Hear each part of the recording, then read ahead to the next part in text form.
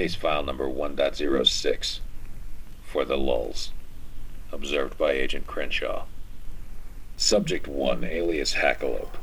Subject has a history of working in computer security for over 20 years. He has been observed at several Fortune 500 companies and federal agencies during that period. He has been amassing historical information related to espionage and covert action as well as corporate malfeasance. Subject 2, alias Emir. Subject has a history of working in computer security for the last 10 years. He has been observed at NASA facilities regularly. We've also tracked him to the gym where he seems to be bodybuilding. We are amassing evidence to charge him with felony for skipping leg day and curls on the squat rack. Subjects are suspected of having information related to hacking the Gibson.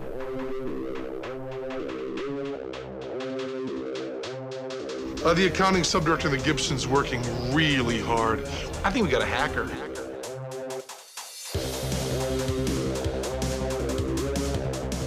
So, have you ever heard of doing it for the lulz? Yes. It's actually... I'm not sure from whom I've heard it from. That person remains anonymous. I like that. Today, we're going to be talking about Anonymous, the activist group that kind of originated off of 4chan. Have you ever gone to 4chan? Yeah, I used to go through the wallpaper boards a fair bit, but I never really got into any of the other channels.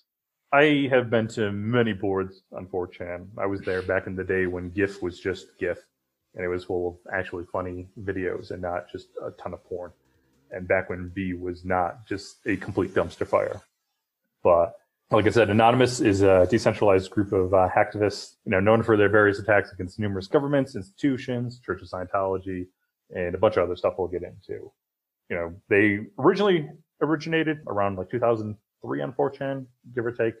I don't think there's like a definitive date of like this is when they were established. If I remember right, Something Awful was kind of the progenitor, and a lot of people filtered off of Something Awful onto 4chan when 4chan had a little bit more latitude of posting, let's say. Yeah, exactly. I'm sure a lot of our listeners are familiar with Anonymous and the Guy Fawkes mask that they wear. It's kind of basically just become synonymous with the group now. The philosophy of the group is more based around an idea rather than a directive. Their main kind of directive, though, is just to oppose internet censorship and control in like every way. They've been clear supporters of the Occupy movement, the Arab Spring, and a bunch of other things. Like anytime on the internet where some big corporation or someone with a bunch of power tries to, throw their weight around and get something removed off the internet, you usually see Anonymous popping up suddenly and fighting back. To whatever degree they actually succeed. Exactly. And that's the fun part of Anonymous. The media constantly characterizes them as like this well-organized, homogenous group of hackers that are always attacking, which, the media really doesn't know that much about cybersecurity. And Anonymous is like their boogeyman. Like they're like, no, they're at it again. Yeah, and I've heard people I've known have asked me about Anonymous helping to protect voting machines back in 2012. And I was like, that is not what they're doing. Yeah, well, who knows? Because membership for Anonymous is open basically to anyone that states they are a member of Anonymous. Like, you can be a member of Anonymous. Party. Yeah, exactly. Like one day you can be a member, and the next day you can be like, nah, I'm done. I'm going to go do my own thing. It's that broad of a spectrum, and it's so hard to... it's not like a nation state where you clearly know, proving a negative is difficult, but yeah, exactly. So it's just thousands of people doing their own thing. Very hard to figure out and gauge any motive. Honestly, at certain times you've had 2 or 3 cells of Anonymous all at odds with each other on what they wanted to do and how to do it. So you could have one Anonymous group, trying to hack certain servers, another Anonymous group saying, no, that's not the way, and doing something completely different. Sounds cohesive. Yeah, exactly. Their history is pretty freaking vast. We have the 4chan raids dating back 2003 to 2007. I don't know if you're familiar with like any of these. No. Are you familiar with the pools closed? No. I'm sure. I feel like I probably heard there's a ton of memes. We'll get to that. That is the other thing that they are known for, is being the font of half of the memes that ever got to the internet. Yeah, exactly. Like by the time a meme has hit Reddit, it's been on 4chan for forever and dead at that point. Yes. So we had random raids. Usually started on the B board of 4chan. More or less was just for pranking. People would post and kind of get people together to pull pranks and whatnot on different game servers and all sorts of things.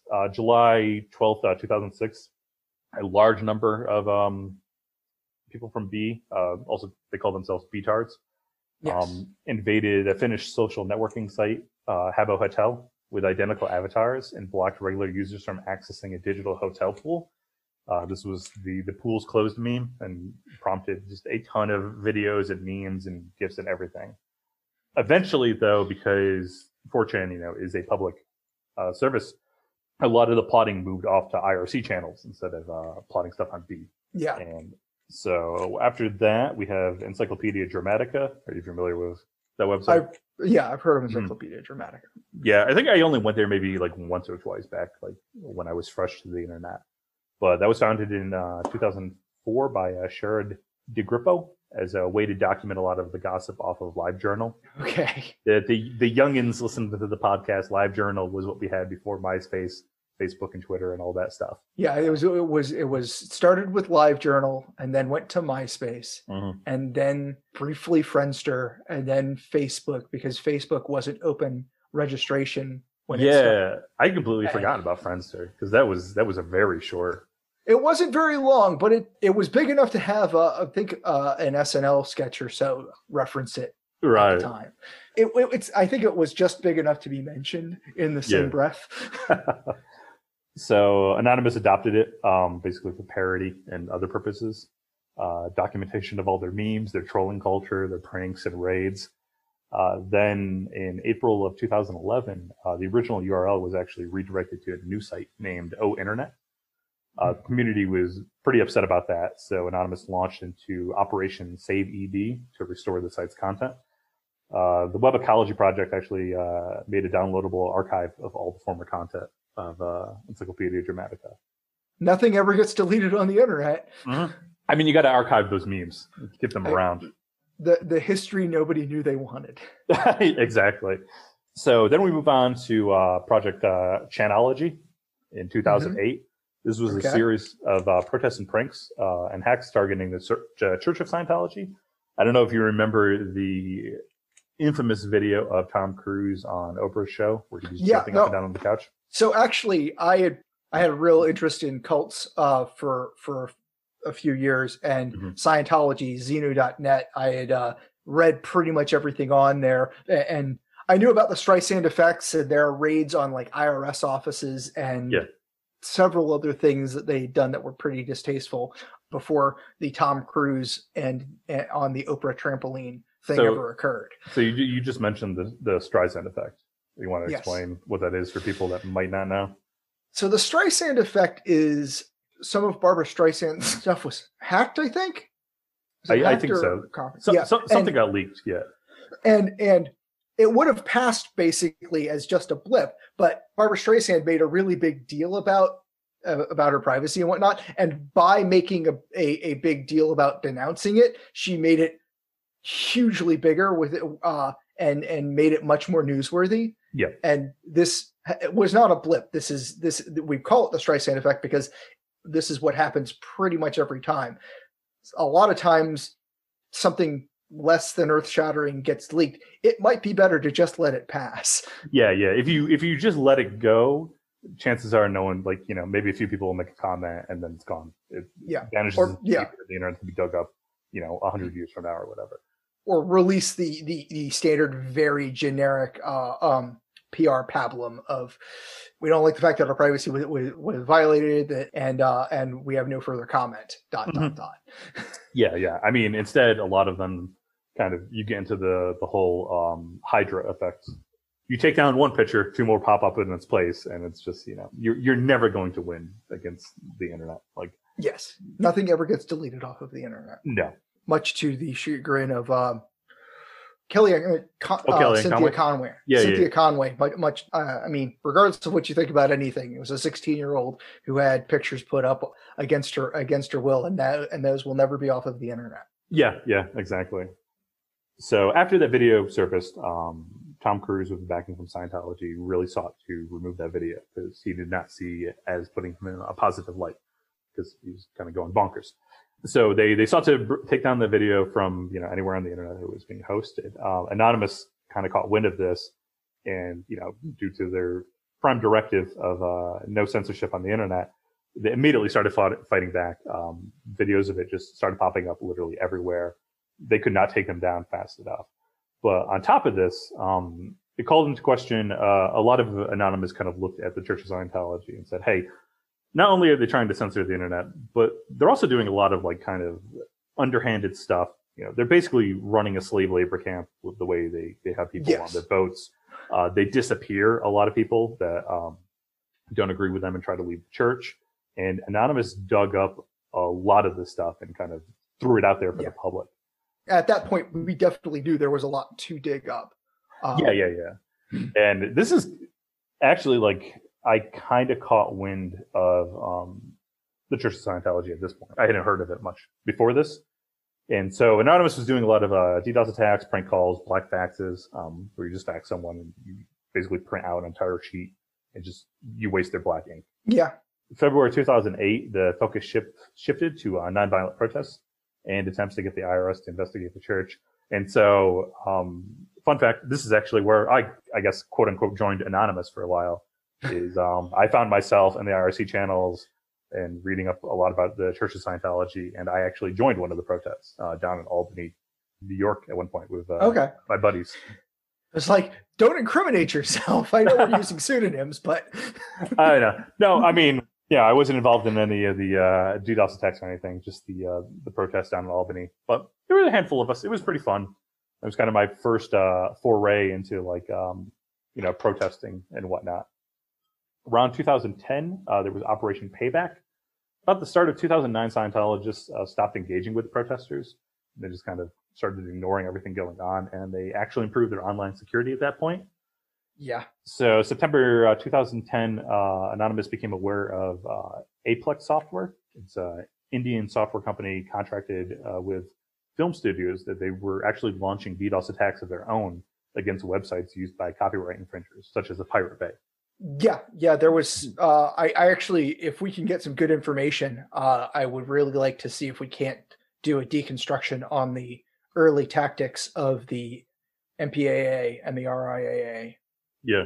Related to there were at least rumors of and actual reports of them doing some, let's say, internet bad citizenship at the very least, because as we discussed back in the DNS Changer episode, there's no such thing as the internet police. Mm-hmm. Yeah. So because of this, Anonymous launched a bunch of their own DDoS attacks against Aplex using LOIC, which is a low orbital ion cannon. Yeah. Are you familiar with that? Yeah, actually, around that time, I think a little bit later, I was working for a U.S. government organization that was targeted by Anonymous, and I did a whole threat assessment, and they were still using low Earth orbital ion cannon at the time. And I mean, because it was a easily downloadable open source tool, we knew what it would do, and I actually was able to define pretty well exactly what we wanted to look for from an intrusion detection point of view, because it was denial of service, but it meant that we could block things before they made the web servers really work. But most of what they did was pure traffic flooding, which you can actually deal with on even modern firewalls back then, because they're trying to do things like half open connections, which try to fill up the buffer of open states in a firewall. Yeah. So that was an initial vulnerability of a lot of stateful firewalls. And because those vulnerabilities were found, there were configurations you could put in place to basically say, if this source has this many things, just drop everything out of your state table from them. Okay. And setting those thresholds, various variations on that theme. I think different vendors did things a little bit differently, but it was all essentially doing the same kind of thing of handling a source IP that was putting through a large number of like half open connections. Yeah. And preventing the firewall from crashing there, because the firewall state table ended up being the weak point of that. But going back to your point, getting a little bit better cybersecurity was actually really important at that point, because doing just enough to get a firewall up and running at that point, I think running a firewall was pretty much everybody did, but you could run a firewall without having some of those things configured, and having a professional there that understood those things made a pretty big difference. Yeah. Actually, like when I took my CCNA, they do touch on like vulnerabilities at the time, and one of them was flooding the state tables. And I was like, hey, I remember a tool that like could be used for this. Exactly. Yeah. So after they launched their DDoS attacks against Aplex, they then targeted the RIAA, the Recording Industry Association of America, and the MPAA, the Motion Picture Association of America, bringing down both those sites. September 19th, future LulzSec member Mustafa Al-Bassam, also known as T-Flow by his handle, and others hacked the Copyright Alliance website and posted a name of the operation that was going on at the time. The IRC operators tried to shut down the networks involved in the attacks, but Anonymous just brought up independent IRC networks and titled them Anon Ops. Targets began to expand to the ACS Law, which is a British law firm, Australian Federation Against Copyright Theft, a British nightclub called the Ministry of Sound, and U.S. Copyright Office and website of Gene Simmons. I think at the time Gene Simmons made some comments about copyright. Yeah. So for all of for everything that Kiss's images about Gene Simmons is very much a businessman. Yeah, I remember. I think Metallica kind of was in the yes. Lars Ulrich has said very explicit things about his support for the power of the copyright. Yeah. So the total downtime by October 7th for all these sites was 537.5 hours. So November 2010 comes around, and we have WikiLeaks and begins to release hundreds of thousands of U.S. diplomatic cables. At this time, Amazon booted them from its servers. PayPal, MasterCard, and Visa cut off all service to the organization. Yeah. And like when I was doing the research, like a lot of this, I was like, oh yeah, like I remember this very vaguely. Like it was a huge thing at the time, and since then, like it's just. Well, they got rehosted, right? I believe so at some point, yeah. Well, no, they did get rehosted. Part of the issue was being a government contractor at the time with a clearance.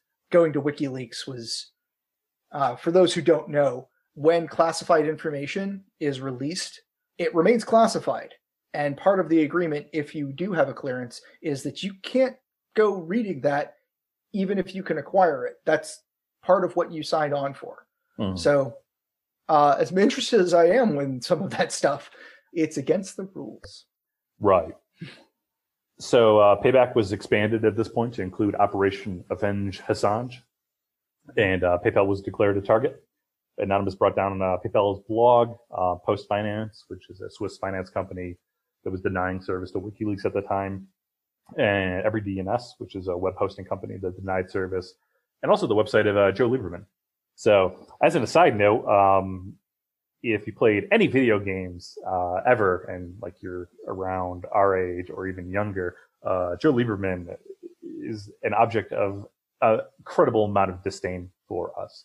He was always championing the cause that video games promoted all of this violence and trying to get Mortal Kombat banned, and everything. What was the guy's name? Thompson.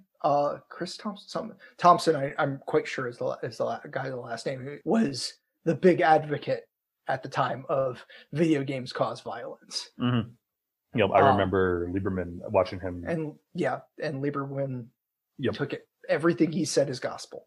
Yep, exactly. Or so it seemed. Yeah, and just ignored like the countless studies that spoke against any of that.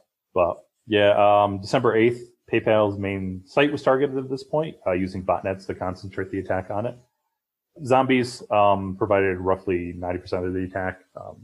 Those people that are listening don't know, zombies are part of a botnet when you don't realize that you are part of the botnet. If someone's hacked into your system and can just leverage it to attack someone else, you are a zombie. And actually, I think that's an important thing to remember about that time period, is that people weren't popping your system in order to mess with you or crash your system for fun. They were working on ways of monetizing, and that involved persistent access and being able to use an endpoint system, your mother's, your system, a computer attached to the internet for doing these kind of denial of service attacks. Yeah. And you might be about to touch on this, selling that as a service. Yeah. I don't really touch on it. But yeah, it definitely was like a huge thing back in the day. But the damages cost PayPal roughly $5.5 million. Visa, MasterCard sites were also disrupted. Amazon wasn't hit at this time due to a lot of infighting. Apparently, there was a lot of disagreement on the anonymous side as to how to attack Amazon, and then it just kind of all fell apart. So there were 14 arrests made. PayPal provided the IP addresses to the FBI after those attacks. So then we have 2011 to 2012. Anonymous took action initially known as Operation Tunisia in support of the Arab Spring movements. A lot of stuff went down during this time. T-Flow, who I mentioned earlier, created a script so Tunisians could use it to protect their web browsers from government surveillance. While another future LulzSec member, Hector Xavier Mansuger, known by the handle Sabu, and others hijacked servers from London web hosting company and launched DDoS attacks against Tunisian government websites.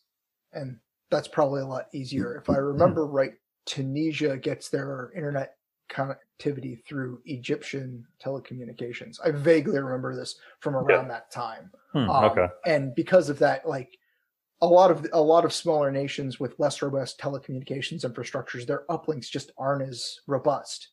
Yeah, exactly. And it's a lot easier to knock them off the internet. In fact, and we might talk about this sometime later, Ukraine fell victim to something somewhat similar when they got knocked off the internet. Was it Georgia or Ukraine? I'm not sure. I don't think I heard of this. But part of their vulnerability was the amount of interconnectedness that they had. Right. Was that before Russia started kind of invading? That is one of the early instances of hybrid warfare. I haven't done the research, so I can't say that there's been definitive evidence, but the consensus attribution was that it was Russia as part of a, combination intelligence, propaganda, and actual destruction. Right.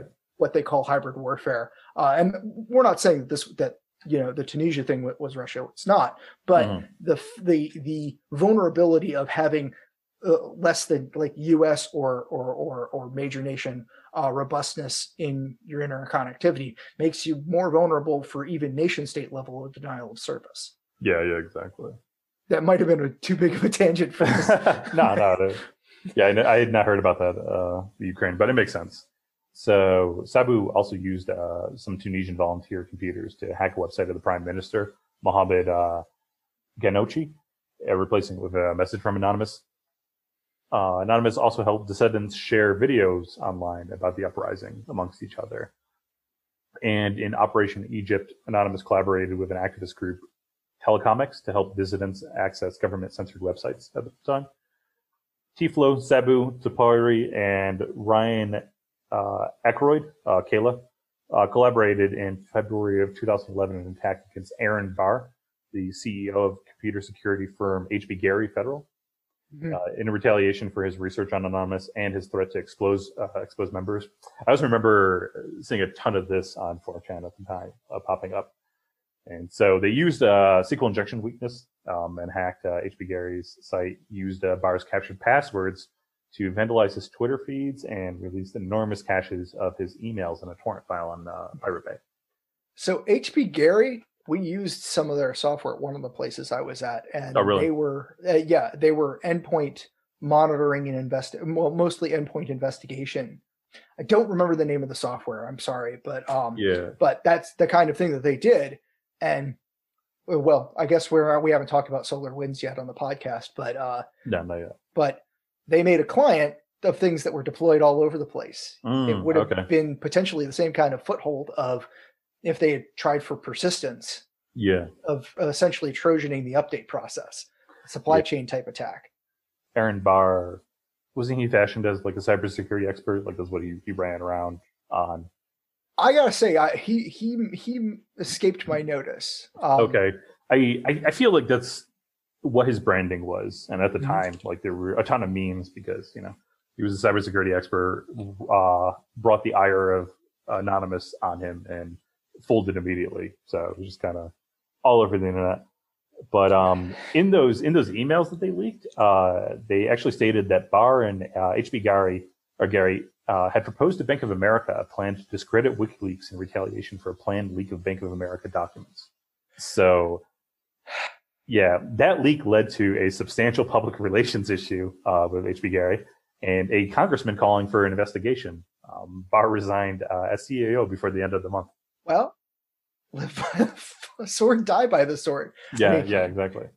Can't say that isn't a worry. I think of everybody who does or says anything in the information security world. If you trip the wrong wire, you can become the target, and it doesn't matter how good your personal practices are. You're always going to make a mistake. Yep, exactly. So there's been several attacks by Anonymous that have targeted organizations accused of homophobia. And February 11th, an open letter was published on anonnews.org threatening the Westboro Baptist Church, if you remember them. Oh, yeah. Couldn't happen to a nicer set of guys. Yep, exactly. so pleasant and thoughtful. And yeah. So those listening to the podcast that don't know the Westboro Baptist Church, just Google that and watch some of the videos of them picketing fallen soldiers and other things like that. It's pretty off-putting. Like it's pretty horrible. So during a live radio current affairs program where Topari debated church member Shirley Peps-Roper, Anonymous hacked one of the organization's websites. After Westboro announced it would picket funerals of the Sandy Hook shooting victims, because they were Westboro upstanding individuals, Anonymous published the names, phone numbers, and email and home addresses of some of the church members and brought down their godhatesfags.com website. Wow. Yeah. Hacktivists also circulated petitions for the investigation into the church's tax-exempt status. Yeah. I'll be honest, in terms of the church tax-exempt status, the Westboro Baptist Church may have a better claim to it than Scientology does. Yeah, but both do not deserve that. But August 2012, Anonymous hacked the site of the Ugandan Prime Minister Amama Mbabazi in retaliation for the Parliament of Uganda's consideration of anti-homosexual laws permitting capital punishment. Yeah, if you don't know about these things, there was a good chunk of Central Africa that outlawed and made capital and apply capital punishment to being gay. And the scary thing about that is that it's connected to a lot of the same lobbying for religious causes in America, that at least some of them thought of Central Africa as a laboratory for the policies that they wanted to try and advocate in America. Yeah, pretty messed up. Yeah. April 2011, there were the anonymous attacks against Sony that we covered in a previous episode. When the Occupy Wall Street began, Anonymous were early participants. They helped spread the movement to other cities such as Boston. In October, some attacked the New York Stock Exchange website, while others helped organize protests outside of the London Stock Exchange, which also kind of rings into current affairs with everything going on with the GameStop stock and meme stonks. And even if nobody at the head of these things is at the head of the of Anonymous, like even if it's not any of the same people substantially involved, the fact is the means by which it occurred, the structure was pioneered by Anonymous. I think that's kind of the big message of everything you're saying, is a lot of that kind of online grassroots mobilization stuff. Yeah, exactly. And again, not a political podcast in any way, but it irks me to this day that nothing came about from this. We had the entire financial collapse. No one saw, a damn thing happen to them, and they just went about, if anyone's ever watched the movie Big Short, like they go into this. And in fact, like as I've said a few times now, current affairs, the shorting of the GameStop stock at like 140%. And now it's suddenly a big deal because individual investors are making money and hedge funds billionaires are losing money. Yeah, there's a lot of things that I read that that made me think quite a lot about these things from reading The Big Short, which I honestly, if you've got the time of reading it or getting the audiobook, another one that was kind of on the, hey, what the heck's going on with Wall Street? A little bit, not quite as enjoyable to read, but still a pretty decent book, was a No One Would Listen, which was by Harry Markopolos, about, he's credited with catching Bernie Madoff, but he'll say, and he says very early in the book, that like they found him, but they didn't stop him. Yeah. It's constantly, if you got the money, you don't need to follow the rules. But the moment the pores decide to play the game, suddenly the rules are very important. I've got a lot of other books of economics that I thought were eye-opening, but on the, hey, is everybody playing by the same set of rules? Those are two good ones. Yeah. So, tangent aside, Operation Darknet was launched in October 2011, targeting a bunch of websites hosting child pornography by Anonymous. Hack sites called Lolita City should be a dead giveaway as to what it's got on there. It's just a site about literary analysis exactly. and book clubs about Nabokov, right? Exactly. So they released roughly 1,600 usernames from that site. They also disabled 40 image swapping pedophile sites who used Tor for anonymity. In 2012, Anonymous leaked the names of users in a suspected child porn site in Operation Darknet version 2. The Koch Industries website was attacked following their attack on union members. And in January 2012, the U.S. Department of Justice shut down Mega Upload on allegations of copyright infringement. I'd completely forgotten about this. I remember following this a ton on the news at the time. I can't even remember the guy's name. Like, I think he was living in Thailand at the time, running his website for Mega Upload. You're talking about Kim.com, right? Yeah, Kim.com. Yeah, that. I was like, is it Kim something? Is it something Kim? Like, I can't remember. I forget what his name was before he changed it, but it's officially now Kim.com. So Anonymous responded with a wave of DDoS attacks on the U.S. government, copyright organization, shutting down RIAA, MPAA, Broadcast Music, and the FBI, actually. So April of 2012 rolls around, and 485 Chinese government websites were hacked to protest their treatment of their citizens and urged people to fight for democracy. Anonymous also launched Operation Anti-Bully, Operation Hunt Hunter, in retaliation for Hunter Moore's revenge porn site, Is Anyone Up? They crashed Moore's servers and publicized his personal information, even including his social security number. And in response to 2012 Israeli military op called Operation Pillar of Defense in the Gaza Strip, Anonymous took down hundreds of Israeli websites. So then we get into Operation OK, which was Operation Oklahoma, a mutual aid effort responding to 2013's flash floods and windstorms. It was just kind of like a grassroots movement to help people out and get stuff going there. We have Operation Safe Winter, which is it was an effort just to raise awareness about homelessness through collection and redistribution of resources. So some of these operations weren't even legitimately like hacking. Like, I remember going back to the Scientology thing, Operation Scientology. A lot of the IRC channels I was in, they were devoted more to basically like finding victims of Scientology and helping them out, and not hacking, Scientology's websites, doing pranks and stuff. It was just like, hey, these people, like, they were either kicked out of the church or their family members were integrated into the church, and we need to help them. Yeah, well, that was an explicit policy of Scientology, was separating people from their families, which is a hallmark of cults of any kind. Yeah, exactly. It's very like us versus them mentality. Yeah, and if you left Scientology, they made absolutely sure to not only break any contact between any existing church members so that the I guess they'd say the rot didn't spread, but also really do what they could to ruin your prospects in living life outside of the church. Yeah. But going back to what I was saying earlier, I do find it interesting also as probably some of the people that have been involved with 4chan have matured, that they're using a lot of the techniques for that, instant organization, let's do something. Like, that's a set of skills they've developed. Yeah, exactly. Yeah. And they're able to use them. And that can be really cool. I mean, you didn't talk about, there was the murders in Alaska. I don't recall this. So there was a thing, and man, we'll try and put in the show notes, but there was definitely they were searching for clues for a murder, and they, let's say, expressed undue certainty, and they didn't just report it, but there were actions taken to make somebody's life really difficult without having any proof. Sufficient proof. And again, I don't remember enough of the details to really report what happened there. Yeah. But we know that a similar thing happened with, I believe it was the Boston bombing, and there was a lot of. Well, I remember Reddit came under fire a lot. Yeah, there was a lot of like. It was not. We think it's him. We think it's this guy. Yeah. Yeah.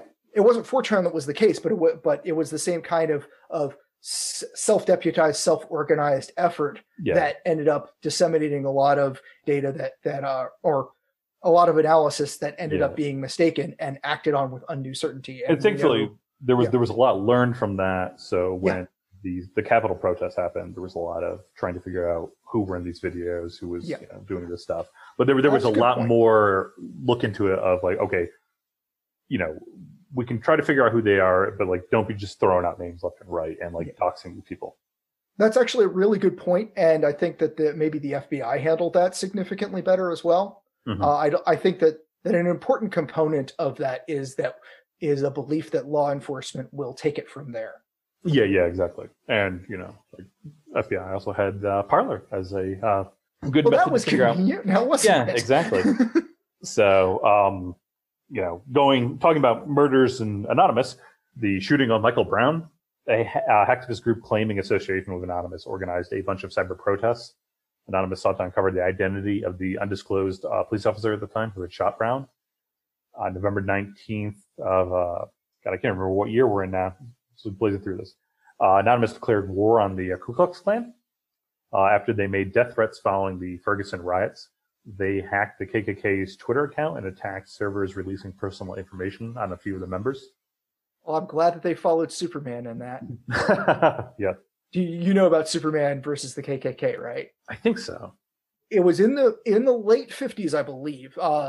There was a series of Superman comics called Superman versus the KKK, and somebody who had infiltrated the KKK and got a lot of their sacred rights and signs and stuff. Mm-hmm. Gave them to DC Comics, and DC Comics put them in the comic books. And because they were released in the comic books, it basically delegitimized the organization and killed KKK recruiting for at least a decade after. Nice. I've seen, I think, pictures from these comic books, and I'm like, what the hell's going on here? But yeah.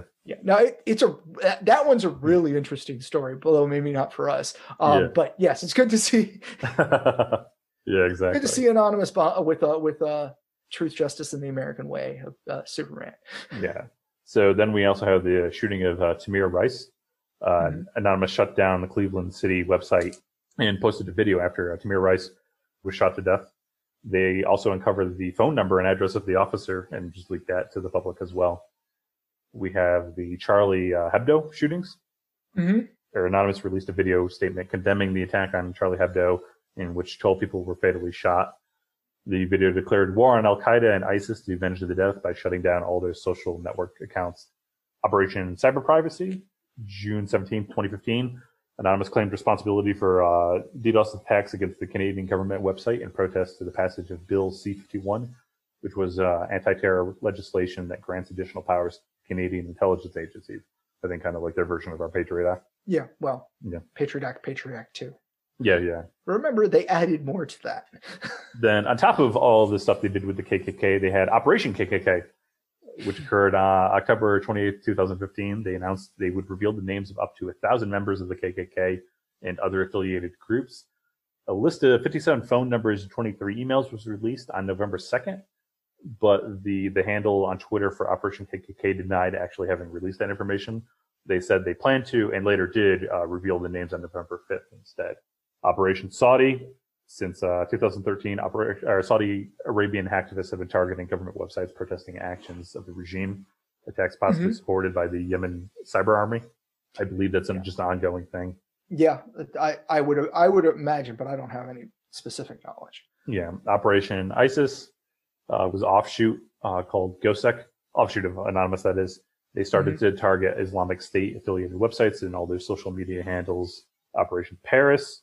In November 2015, Anonymous announced major sustained ops against ISIS following the 2015 Paris attacks. Anonymous claimed to have taken down almost 4,000 pro-ISIS Twitter accounts, and by third day, more than 5,000, and to have doxed a bunch of recruiters. They increased its claim to 20,000 accounts and released a list, but the list also included accounts for like Barack Obama, Hillary Clinton, New York Times, BBC News. Any mention of ISIS, I think, was part of this list. That seems like a low effort kind of thing. Yeah, exactly. Twitter. I wrote a bot that looked for anything that said ISIS. Yeah, exactly. So Twitter said they're not using that list of accounts. They're like, this is widely inaccurate. It includes counts by academics and journalists and all sorts of people. So yeah, I think it was just like, find ISIS, report. And it's like, no. This was an interesting one that I stumbled upon. Operation NASA Drones. So a group claiming affiliation called AnonSec claimed to have hacked and gathered 276 gigabytes of data from NASA servers, including NASA flight and radar logs, videos, and multiple documents related to ongoing research. They claim to have gained access to the Global Hawk drones. NASA flies out of Armstrong Air Base in California, and released video footage supposedly from the cameras. The Global Hawk drones are two Northrop Grumman unmanned aircraft. NASA uses them for just Earth observation research. If you want any more information, you can just Google NASA Global Hawk drones. You can see all the stuff we've used them for. But NASA's denied this attack, asserting control of the drones was never actually compromised, but did acknowledge the photos are legit, but they're also available in the public domain. It's one of the things, like working for NASA, all of our stuff is publicly available. So a lot of the times, I don't really see the point of like people trying to hack us, because we're going to release the information anyways. I mean, everything except for the stuff about the Photoshop out the aliens. But there was boycott Thailand, Thailand jail hack. Blink Hacker Group, associating themselves with Anon, claimed to have hacked Thailand prison websites and servers. They claim to have given the data back to the Thailand police and citizens of Thailand as well. This was done in response from Thailand news about the mistreatment of their prisoners. Then we have our U.S. 2016 election. March 2016, Anonymous reported to have declared war on Trump. However, a YouTube channel released a video denouncing Trump, saying it went against everything Anonymous stood for in reference to censorship. So again, there's a lot of like, one group might be doing something, another group might be condemning the thing being done. So hot Anon on Anon action. Yep, exactly. The UN hack that happened, Anonymous hacked the UN website and created a page for Taiwan, a country which has not had a seat in the UN since 1971. They made an entire page with their flag and everything. You have the George Floyd killings that just happened last year. In the wake of the 2020 protests for the killing of George Floyd, Anonymous released a video to the Minneapolis Police Department in which they stated they were going to seek revenge and expose their crimes.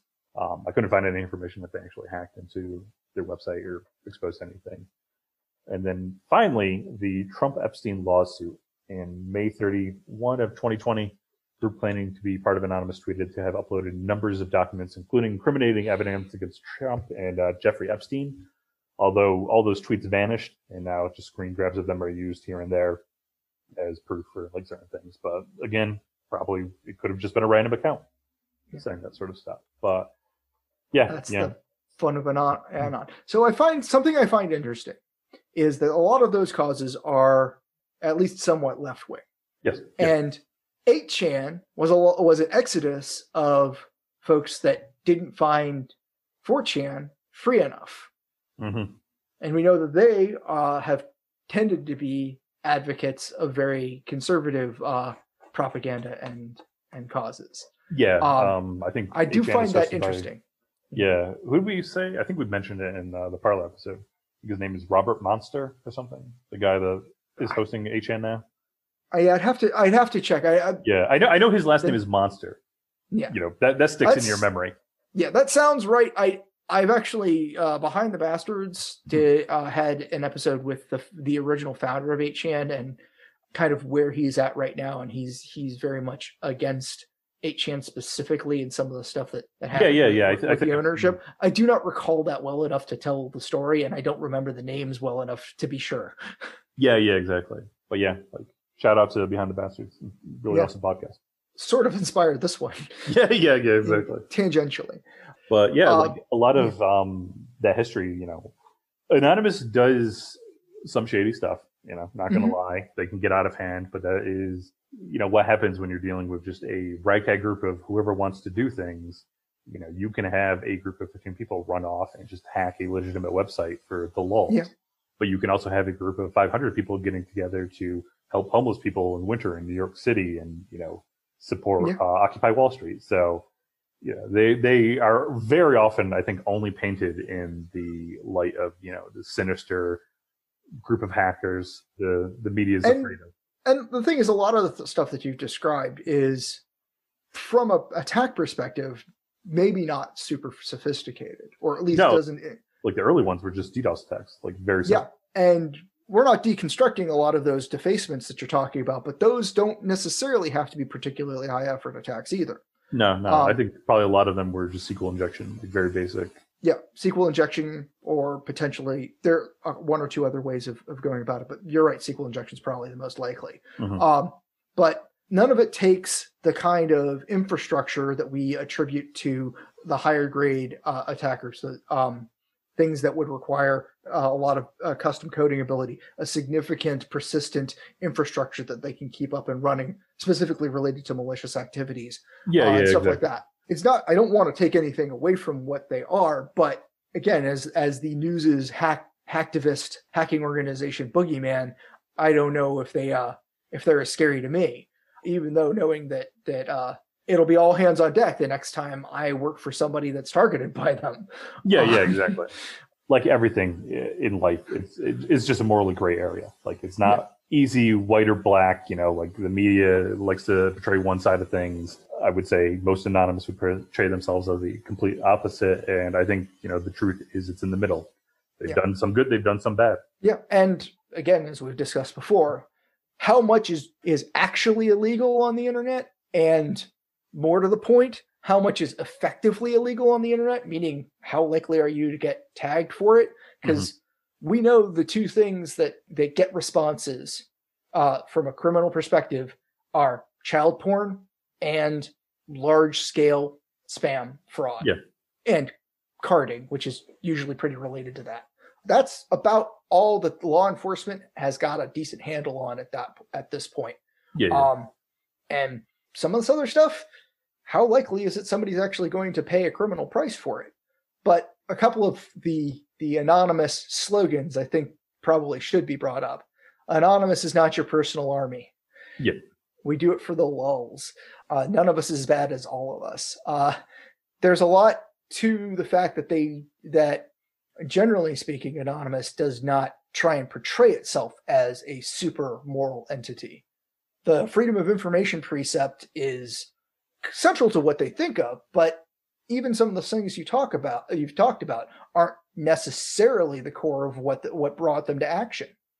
Knocking a lot of the of some of the groups that we may also find distasteful off of the internet is less about freedom of information and a lot more about expression of morality. Yeah, exactly.